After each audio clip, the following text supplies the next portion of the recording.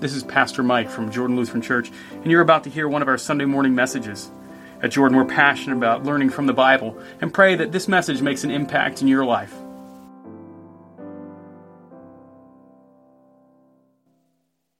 Grace, mercy, and peace to you from God, our Father, and our Lord and Savior, Jesus Christ. So we're going back into 1 John. So if you have your Bible, you want to open up, we're going to be in the 3rd chapter of 1 John, and it's here that we find ourselves again with a people facing tension, facing concern, facing challenge. Why? Well, it's the end of the first century. A couple things have happened. The temple in Jerusalem is gone. It's been destroyed. Remember Nero? Guess what happened to Rome? Oh, come on. You guys know what happens. It burned. This has all happened. So from Christ's resurrection, these are all things that have changed. Imagine Rome, the center of it, has burned. The temple that had set up, that we had a sacrificial system ready to go, it's gone. So if you wonder how Christians at the end of the first century are wondering, like, is the world, well, we'll just say it, going to hell in a handbasket, they're feeling it. Because all the power structures are falling to pieces. So they find themselves truly in tension of everything we knew that we thought we could trust is gone. Could you imagine living in a world where all the things you thought were sacred disappeared? Where people said things you thought were never possible to say, and they said them every day to you.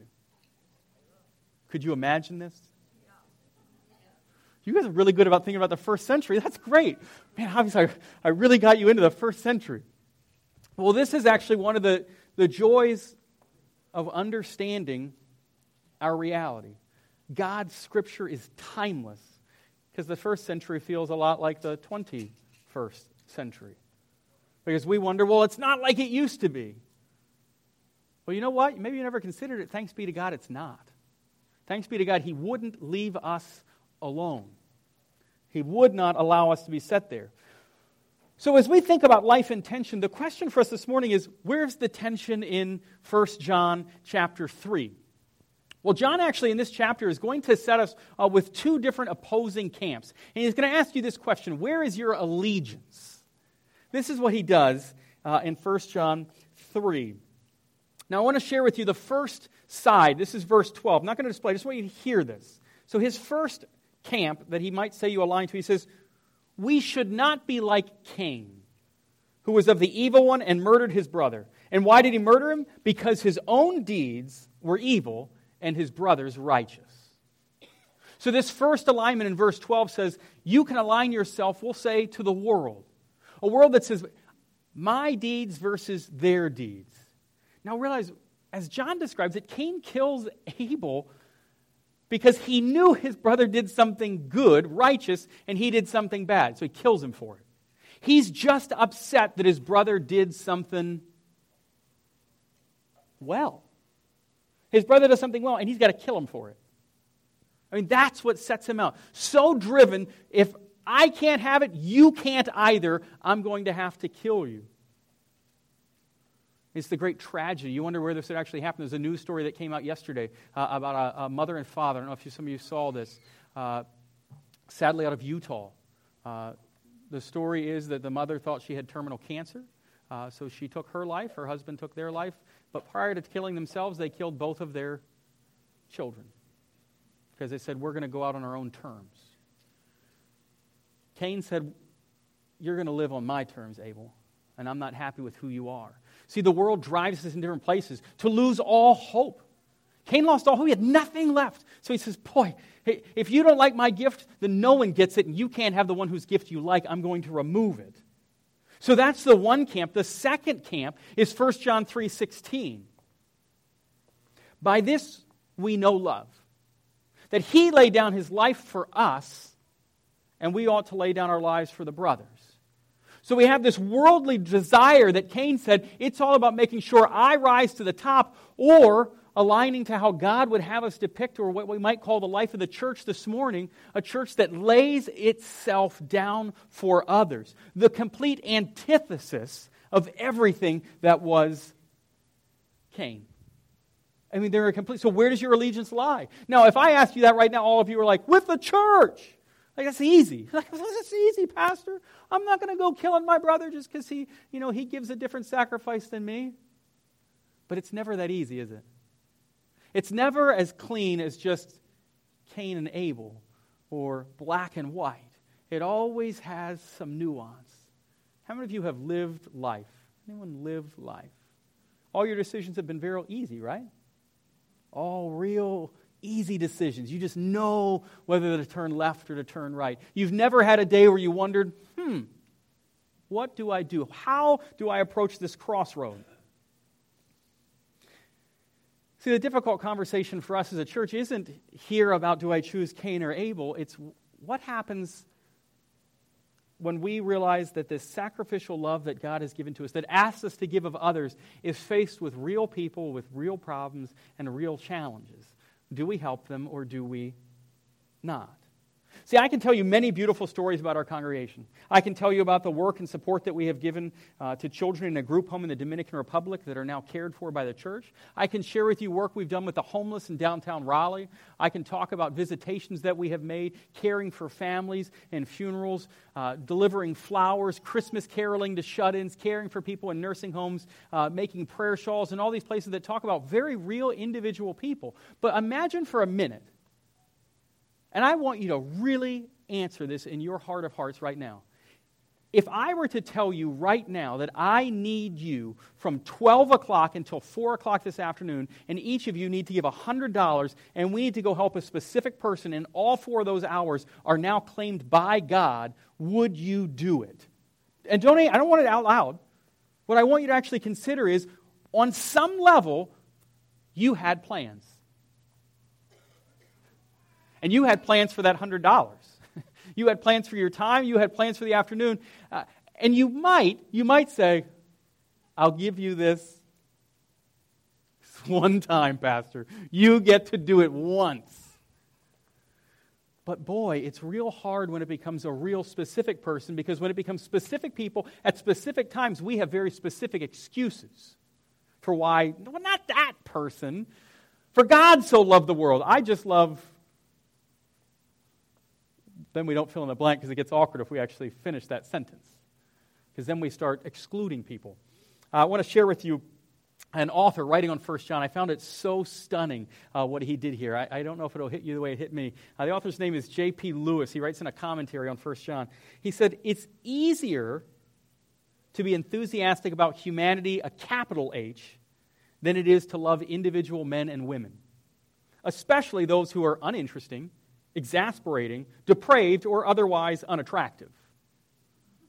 Loving everybody in general may be an excuse for loving nobody in particular. How often, as we in the church talked about God so loved the world, but when it comes to an individual that we might have to care for, we say, not now, Lord, and not that person. Or, I loved them yesterday. They got my Saturday. They don't get my Sunday afternoon. They got my Thursday evening. They will not take my Monday night. We love all of humanity, but we just don't love particulars when we start actually naming the person in the place with that attitude. You have all probably come across some person in your life who has required more than you think that they deserve. Have you decided where the fill point is when you're done giving? Or are you willing to lay down sacrificially again and again and again for that person? So what do? Do we align to the world? Because at first it seemed pretty simple that we'd never align to Cain, a world that would say, oh, it's all about me. But when we start naming real people and stealing away our time and our money from things we'd already set up, Cain starts to sound, well, we just won't say Cain, because then you'll know that it's bad. We'll just say, I have previous arrangements. We all have our polite ways of telling someone no, right? I am unavailable at that time. If you would please offer me with some more advanced notice. The thing about crises is what? We normally don't get a lot of notice on them. So whose crisis do you respond to? Immediate family? Close family? Next door neighbor? Person across the street? How many doors away does it take that you don't help? I mean, where is the line? Where does it set? Or are we a church that says we will always find ourselves set there to see this? as we look and see 17, if anyone has the world's goods and sees his brother in need, yet closes his heart against him, how does God's love abide in him? So you've got the image here in verse 17. So if you actually see that need, and you have what you can wear to help that person, but you do nothing, John actually says, I don't think God's love's abiding in you. Now, some of you may not like the next statement that comes out of my mouth. Did you know this is a church of means? I mean, very, very serious means. You may not feel that way. We are financially overflowing, and you don't even know it, because you are convinced that you don't have enough. How many of you ate this morning? Now, a couple of you are like, how many of you didn't eat, but you could have eaten? Okay, yeah, that's right. Yeah, a couple of people you're looking over, you're like, I didn't know that the Thompson family didn't have food. Okay, so you don't have to have that conversation with them afterwards. You have so much, but we get so busy comparing to the person down the street. Apex, North Carolina is not a poor town. Like, we all know that, right? Did you hear how reluctantly we say that stuff? Oh, right, yeah. But I mean, I don't have as much as you know. I mean, you've seen the new houses, right, Pastor? Woo! I mean, those. Yeah. I don't have one of those. Because we don't want to believe that we may actually have things God may ask of us. Because if He's asking of us, we may actually have to relinquish something. And whether it's your time, whether it's your dollars and cents, whether it's your emotions, whether it's just releasing that tension that has you going, I can't help that person again. They are so... You can fill in the blank how you feel about them. But I also know how God feels about them. But see, verse 17 starts to let us know that Cain's pull of the world, that we're so caught up in ourselves, we can get sucked into it a lot more quickly than we realize. See, on the surface, it seems like Cain's so distant from us. We'd never do that. But we might just say, not today. Not right now. Not at this hour. Verse 15 takes us a little bit further and says, everyone who hates his brother is a murderer. And you know that no murderer has eternal life abiding in him. Now some of you are like, murder, good, not there. But a couple of you are actually echoing now Matthew 5, 6, and 7, those 3 chapters in the Sermon on the Mount, as Jesus lays out very clearly that murder is not just a matter of taking a knife or a bullet or some medicine or some other to take someone's life. It is actually to hurt them and maim them even in your thoughts. If you have thought that, you have killed them. If you've killed them in their heart, you have already committed that sin. You've already done so. And anyone who hates his brother, boy, and a whole lot more people just got pushed over to Cain, as we realize how quickly we find ourselves swept into there. See, John's writing this because he goes, this is a serious problem. It's not some light, easy thing that we can just push aside and say, well, I never killed my brother, and if I did, at least his name wasn't Abel, so I kind of get off of that hook because it was really just Cain and Abel, so I'm different. See, we always want to differentiate from the person that we consider bad, just enough that God will look at us differently, because we're still a little bit brighter than the person who's really, really tarnished. We may be tarnished, but we're not that tarnished. Well, God's love is unique in that it actually asks us to see our lives differently. That we have been loved in a way that God asks so much of us, but that it would flow because of how much He has given to us. So the question that we're asked as we look to see this is, consider Jesus speaking in Luke 12. He talks to the people there. He says, of those who have been given much, much will be required. Brothers and sisters, if we've been given a lot because we live in Cary or Apex or this area and we have so much, God may actually ask more of us. So how is it then that this church would grow in its love of Christ? How is it that this church would grow in expanding Christian education? How would we touch more children? How would we reach out more to our community? And God says to you and to me, He says, it's you. It's your hands. It's your feet. It's not someone else's. It starts with you. Because God has given and equipped and trained you to be His people. That your faith might actually come to life in ways you could not have imagined. See, we focus so much on Cain, focus so much more on what the church is when the church is alive. The church is invincible, that is with Christ. Completely invincible. I had shared a few times before, I was traveling at one point and saw an artist. I would go to this festival, and the artist had a sign. And it said, "The man with faith is invincible." I was so excited. I had a friend perfectly in mind. I wanted him to hang that in his house. I said, man, I just wanted to be there. So I go the next Saturday, I go there, and I see the same person. I said, I'm looking for this sign. He goes, I sold all of them. He goes, but I have one that's close. I said, no, you don't get it. I said, that's the only thing that resonates. The man with faith is invincible. When God makes us alive, there is nothing that can hold us back. See, there's no person that can actually tip you so low that Christ can't bring you off if Christ is truly alive in you. No one. There is no depth that you could go to that Christ can't pick you back up. If you've never experienced that full level of Christ's love, then you need to feel that today as the Lord speaks through His word to you.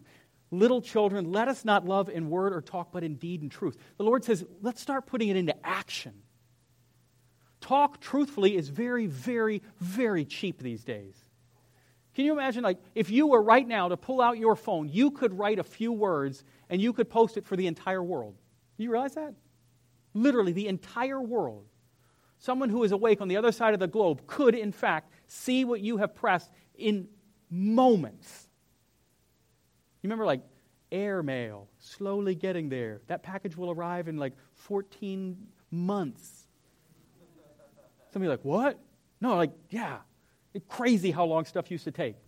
And now we're just pressing buttons. Little children, let us not love in word and or talk, but in deed and truth. John's saying we have to put this stuff in action because God actually armed you to do stuff. God didn't just equip His church and send His Spirit so His church could be idle. God sent His Spirit to the church so the church may actually engage with the world. And the world includes who? The brothers and sisters sitting right next to you. Right next to you where you are at this day and at this hour. Now for some of us, this creates some tension. It creates some stress. John goes on, he says, by this we shall know that we are of the truth and reassure our heart before Him. For whenever our heart condemns us. Interesting that John says that, is it not? John suggests our hearts condemning us. That we would feel so low, I didn't do enough, I didn't give enough, I wasn't there, I didn't help my neighbor. Why is it that they're helping me as I'm going through a health crisis? Why are they helping me when I'm underemployed? Why is it that I'm receiving these gifts? You know what, Lord, I'm not worthy of it. The verse continues, God is greater than our heart. You catch that? Your heart doesn't know God entirely. God is bigger than your heart. So if your heart's condemning you and convicting you, you need to understand God's bigger than that. That thing that makes you feel all guilty and gets you all stirred up, that conscience that makes you feel, God's bigger than that. God is greater than it, and He knows everything. You serve a limitless God. But too often we do what? We just say, well, He can't fix this, or He wasn't there for me enough at that time. We're beaten down when the truth is our God is the maker of heaven and earth. That's the God you worship. That's the one we sing to. That's the one who says you're forgiven. The maker of heaven and earth speaks to you.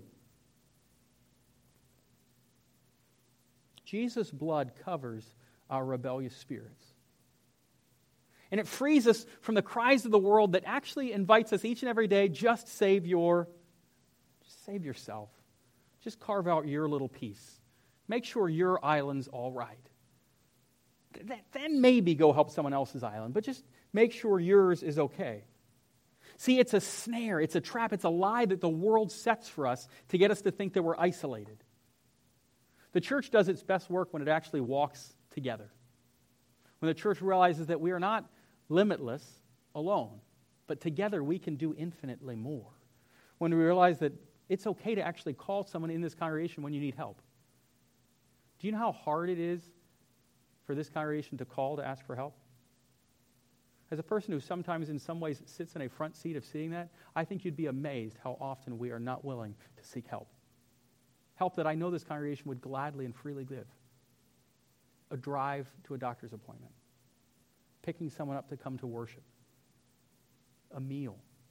I just would have liked a card. I would have liked to visit. But they never told us they were in the hospital. They never told us they were aching. And I'm not saying I'm keeping it from you. I never knew. Because we were so convinced that we were an island unto ourselves. And ready? Here's the worst of all that I think Satan has accused us of. I didn't want to. You guys know it? Yeah. I didn't want to bother you. God put all of you here so that, you know what? I'm sorry. We can be bothered.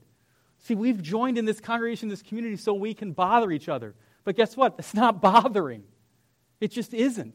It's loving. It's loving and reflecting God who changed it and said, I set down my life so that we might set down our lives as well. The joy that's experienced when you actually are able to help someone else, man, as I get older, it's so true. It is better to what? Give than to receive. It just is. Which is why I've realized it's so hard for some people to actually say they need help. Because they have spent their entire life in the church giving. It's hard for people in the church who have been givers their entire lives and given so much, and they reach a point where now they have to receive some love. And unfortunately, in the one point they actually need it, they align themselves, as crazy as it is, back to the world, and they don't even realize that they think they're helping, when they're actually shutting out the very people of God that God put around them to be the resource and the care that they need. Verse 21 and 22, beloved, if our heart does not condemn us, because remember, our heart was what? Our heart was, it was condemning us, but if it doesn't, and remember there he is again using that beloved term, you are loved. You are beloved. Love is something that is given to you in Christ. Beloved, if our heart does not condemn us, we have confidence before God. Why? Because God overcomes the challenges that your heart pushes at you. You have confidence, and whatever we ask or receive from Him, because we keep His commandments and do what pleases Him. See, we have confidence before the Lord. Can you imagine what that looks like? To be confident before the Lord. I mean, that kind of gets you up in your saddle. It gets you ready to move. I'm confident before the Lord. A lot of us come before the Lord and we're kind of hesitant. We lean back because we don't, I don't want to be presumptuous. I want to be humble. I mean, there's nothing wrong with being excited for the Lord, to actually lean into it a little and say, Lord, I know you've got this. I'm actually going to smile. Now, I know for those of you who don't smile, at least find that perfect middle ground that isn't a frown. So, some of you just aren't smilers. I'm cool with that. But at least don't frown. Come with neutral. But neutral is exciting because it realizes that we're not hurting. We're not aching because God has something greater for us. And this is His commandment. So it says we now follow His commandments. This is His commandment. Here's the one that John gives to us. That we believe in the name of His Son, Jesus Christ, and love one another just as He loved us. Remember when Jesus is asked, what is the greatest commandment? He says what? Love the Lord your God with all your heart, soul, mind, and strength. He says, and the second one is like it. Love your neighbor as yourself. This is what John's doing here. As he writes to that church in the end of the first century, he's reminding them, this is the commandment. Believe. Love the Lord your God with all your heart, soul, mind, and strength. And love one another. All John's doing is telling us the same thing because as humans, we need to hear it again and again and again.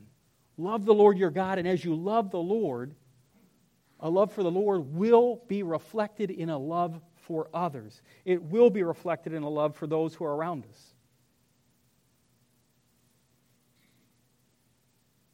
John concludes then with verse 24 this morning.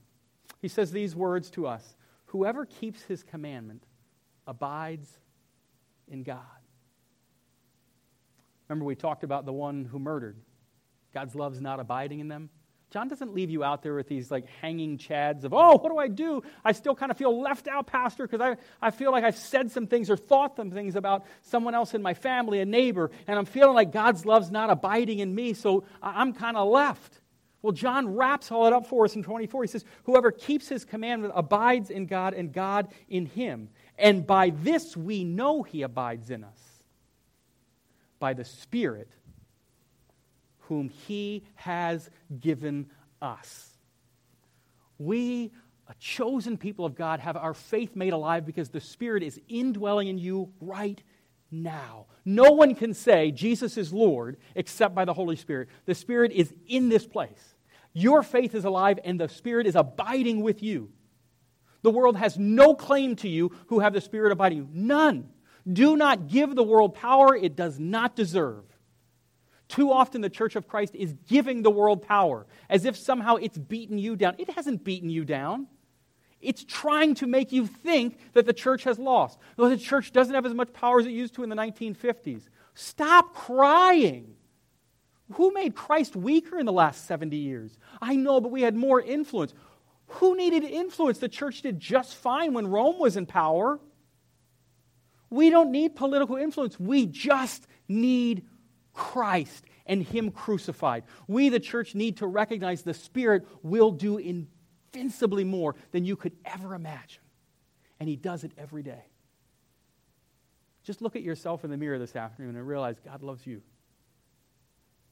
Some of you are thinking that in your mind. You're going, man, that's pretty cool. Because I know me. And He loves me? Wow.